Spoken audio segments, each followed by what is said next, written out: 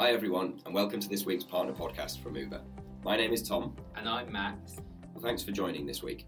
We're going to begin today with the awful attacks that occurred in London on Saturday night by thanking the thousands of partners who helped Londoners get home safely following the incident. Like everyone, we were truly shocked by these terrible events, and our thoughts are with the victims and their families, as well as everyone affected. As you may be aware, we ensured that all rides from the area of the incident were free of charge to riders, and also immediately suspended dynamic or surge pricing as soon as we understood what was happening on Saturday night, just as we did following the attacks in Manchester and Westminster. We've added a payment for any fares that were missed due to dynamic pricing to all partner drivers. This is based on the same level as recent Saturday nights in the same area, and the additional payment will appear in your payment statement as normal. We'd also like to say a massive thank you to all the Manchester partners that were out on Sunday night for the One Love Manchester concert, which saw Ariana Grande, Justin Bieber, Coldplay and many more take to the stage to raise money for the victims and families of the Manchester attack 2 weeks ago.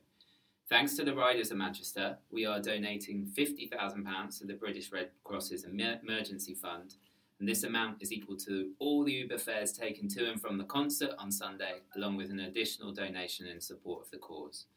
A huge thank you to both the riders and drivers of Manchester who together made this possible. Also on this week's podcast, we're going to discuss how you can sign up to IPSI, as well as providing you with an update on IFTA events around the country.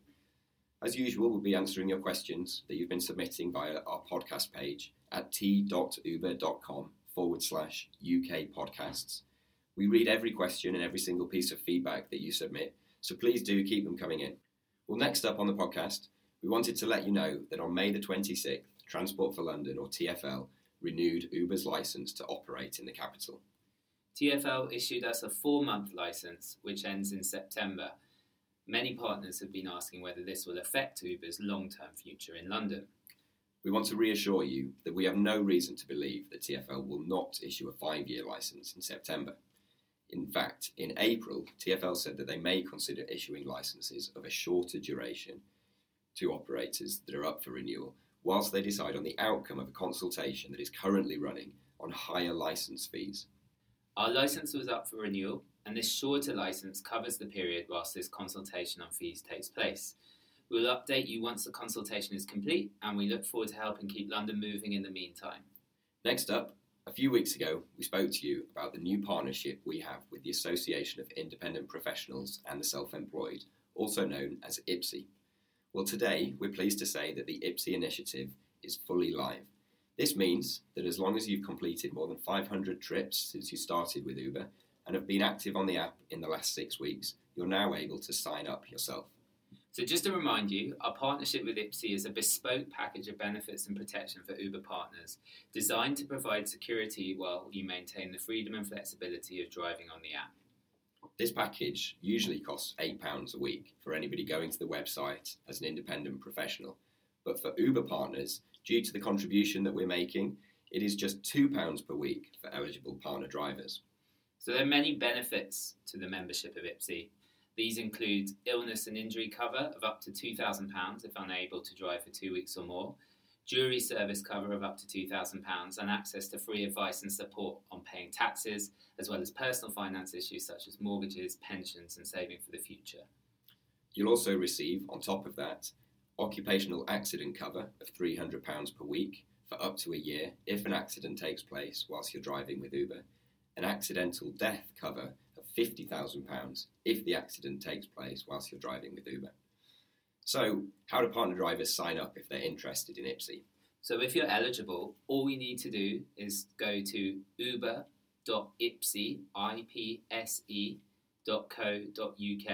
or click the link in the description of this SoundCloud clip.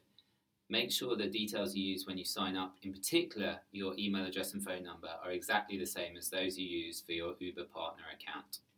Now, as we discussed a few episodes ago, Ramadan is now underway. And what this means for people who are observing is that they fast from sunrise to sunset, and then break their fast in the evening with a meal called an iftar. We're holding 23 events across the country to break the fast with an iftar meal across the month of Ramadan. As a team here at Uber, it is great to be able to spend this time with you. Tom and I were at a dinner at the Cinnamon Lounge in Isleworth in London on Monday, and it was awesome to meet so many partners living in that part of London and share a meal. Iftar events are available in Uber cities across the UK throughout the month of Ramadan, but spaces are very limited, so sign up as soon as possible if you'd like to attend. You can go to t.uber.com/UK_iftar to sign up for the events where spaces are still available. A big thank you to everyone who has attended so far, and we're looking forward to seeing you in the days to come. A quick reminder that this week is the general election. In fact, it's on Thursday. Polls open at 7 a.m. and close at 10 p.m. So do make sure that you know where your local polling station is for tomorrow and give yourself time to pop in and cast your vote. Finally, onto the Q&A section of today's podcast. Every week, we answer your questions that you've been submitting to us via the podcast page at t.uber.com/UK podcasts. Our first question this week comes from Usman in Manchester. Usman asks, why is there no option in the Rider app for multiple drop-offs during trips? Well, first, thanks Usman for the question. And we have some good news. We're currently testing a multiple drop-off option in the Rider app. This will allow riders to enter multiple drop-offs up front rather than having to change the destination for each drop-off during the trip. This is a feature we know that both partners and riders have asked for in the past, and we hope to have more news on this in the near future, but it is coming, so stay tuned. So our second question of the week comes from Gongor in Edinburgh. Gongor says, how does Uber decide when to stop allowing new partners to start on the app? So thanks Gongor for getting in touch. Uber will very rarely stop allowing new partners to start on the app. This occurred in London and some other cities once before, back in January, and we have reduced the number of bookings for new partners available across the summer. During summertime, as a result of riders being on holiday, students returning home, the improved weather and longer evenings, we tend to see lower demand from riders than at other times of the year. We think it's important that partners continue to make money in these quieter times, and also that new drivers experience a steady stream of demand after onboarding. This means that from June until September, there will be fewer appointments for new partners to get activated than on the road.